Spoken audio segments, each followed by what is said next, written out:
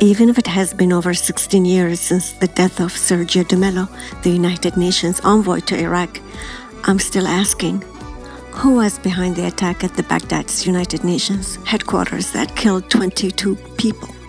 Was it really the terrorists who blew up the place, or another group that wanted de Mello dead?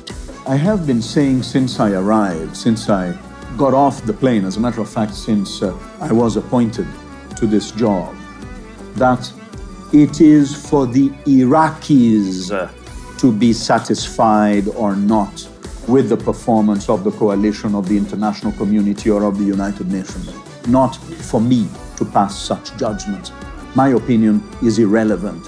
What we're interested in is what the Iraqis think of all of us, including of the coalition's performance.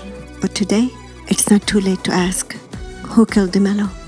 My name is Leila, and I've been studying this case for years.